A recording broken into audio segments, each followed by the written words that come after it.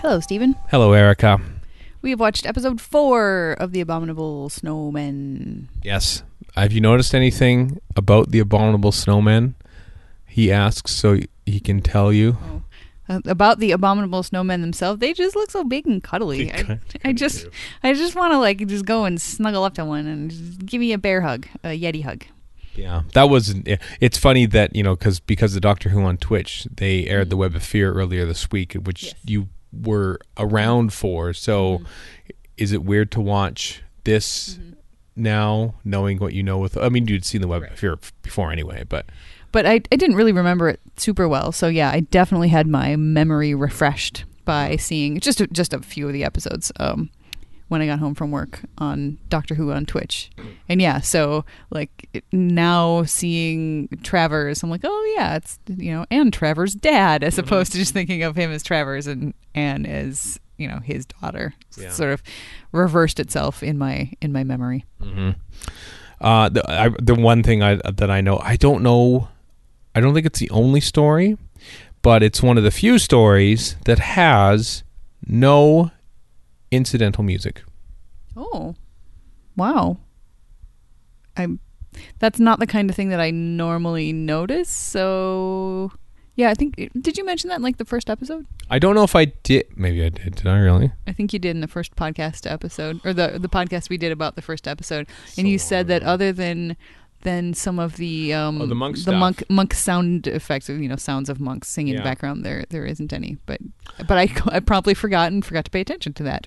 And I forgot that I said it in the first place. I can't even remember if I did. You that sounds familiar to you now? Yeah, because otherwise, how would I have known about the monks specifically? Sorry. Oh, listeners, the look on his face, he just looks so annoyed at himself. I am a one-trick pony. But I like your trick, pony. Yeah.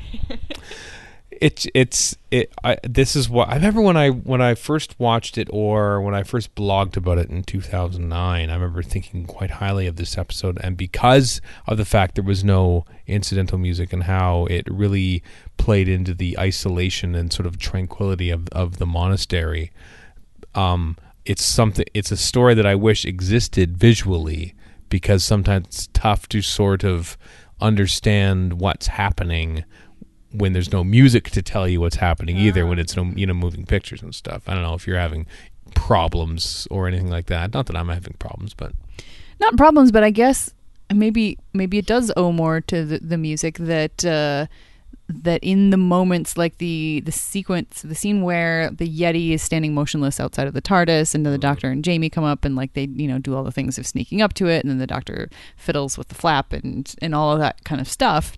We had Fraser Hines, current day-ish Fraser Hines, telling us what was happening.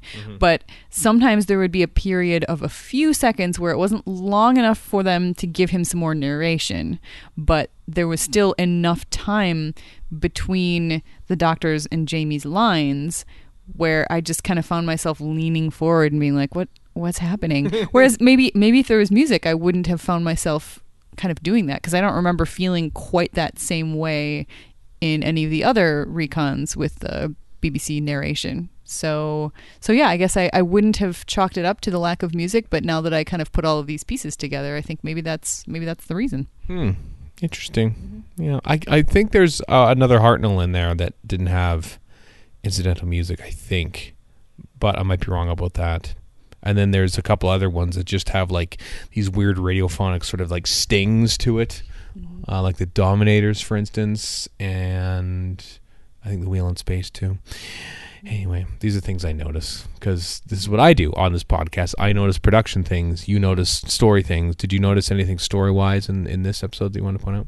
Victoria is a tricky little miss. Yes. Wow. She had me fooled for I kind of figured it out a little bit before she opened her eyes, but yeah, I was just at first, it was funny because the way that it sort of came about in my head and I was able to figure out that it was a trick was that I found myself going, that's a really weird performance choice for her to scream because she's been poisoned. That doesn't seem right. Gosh darn it, Gerald Blake or whoever directed this. Well done. Yeah. That was a poor choice. And then I realized, wait a minute, that's that was actually Victoria in the story acting, and maybe overacting a little bit because she really wants to make sure that she sells it, and yeah, so it was actually at first I was rolling my eyes, and then I was doing whatever the opposite of rolling your eyes is. I was keeping my eyes very, very still because Victoria was so amazing. That was slick as can be. The story is very much not what I expected her to be like. And it's relatively early in her run too, of being the companion. She sort of like eased her way into it with Tomb of the Cybermen, where all the women were ordered to stay up above because that's where women are supposed to be. And now she's like full on in the action, tricking monks to get out of cells, and then like stumbling upon Padmasambhava's private secret hideout, where we finally see him at long last at the cliffhanger of episode 4. He's weird looking. I assume it's supposed to be old age makeup. Whatever it is, it's very disconcerting. Perhaps that's the creepiness of it, that it is, because he's supposed to be like, I think he mentions in this episode 250 years or something. He's been like working towards something. Yeah.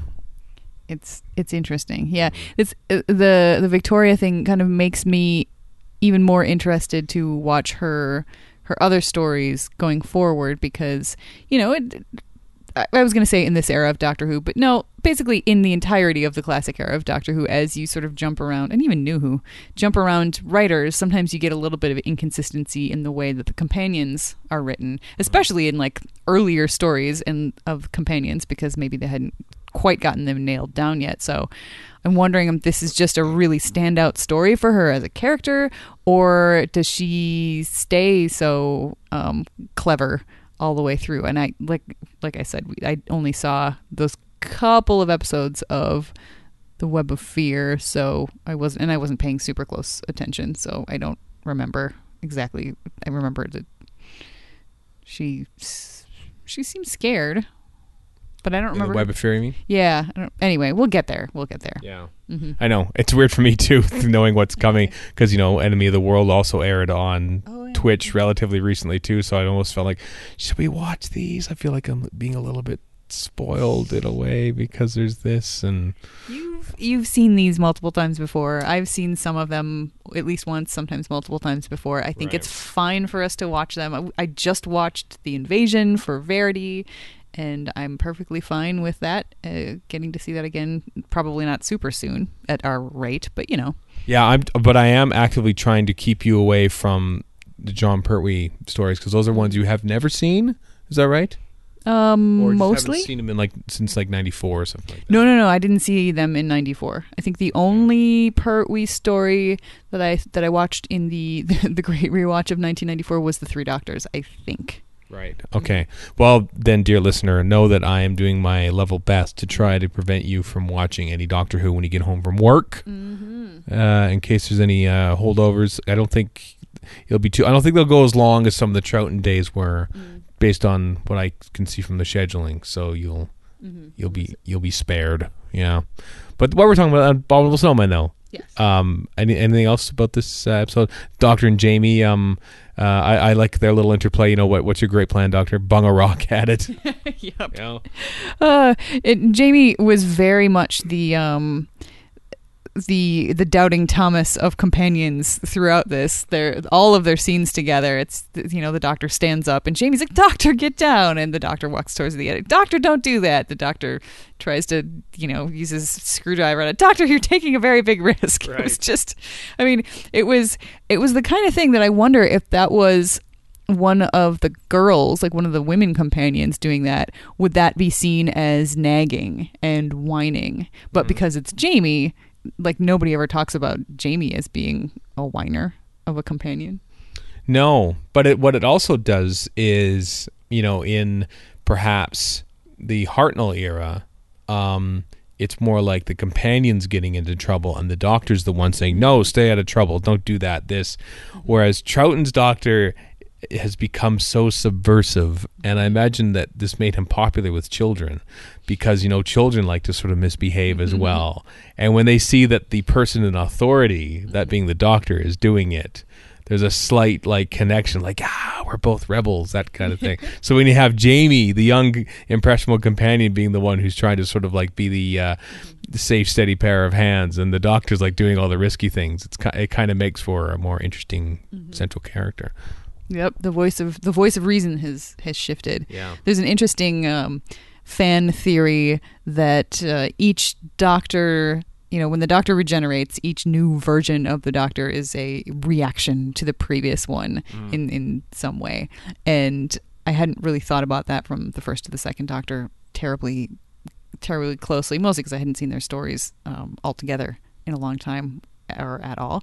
But yeah, now that you say that, in the first Doctor's era, you definitely had the companions often being the ones that, every once in a while William Hartnell's Doctor would also be like, his curiosity would get the better of him, like even, in the very second story in the Daleks. But for the most part, it wasn't nearly as pronounced as we get with the second Doctor. So maybe his sort of regeneration reaction was to be like, you know what? I don't want to be the grumpy old fuddy-duddy. I want to be the little whippersnapper that runs around and just tries stuff, because that's totally what Troughton is.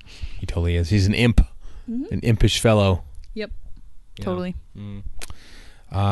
Anything else about this year episode 4 of the Abominable Snowmen? I'm shaking my head. Nope. No? Okay. Well, that's it for this episode then. I don't know what else to say. Goodbye. Okay. Goodbye.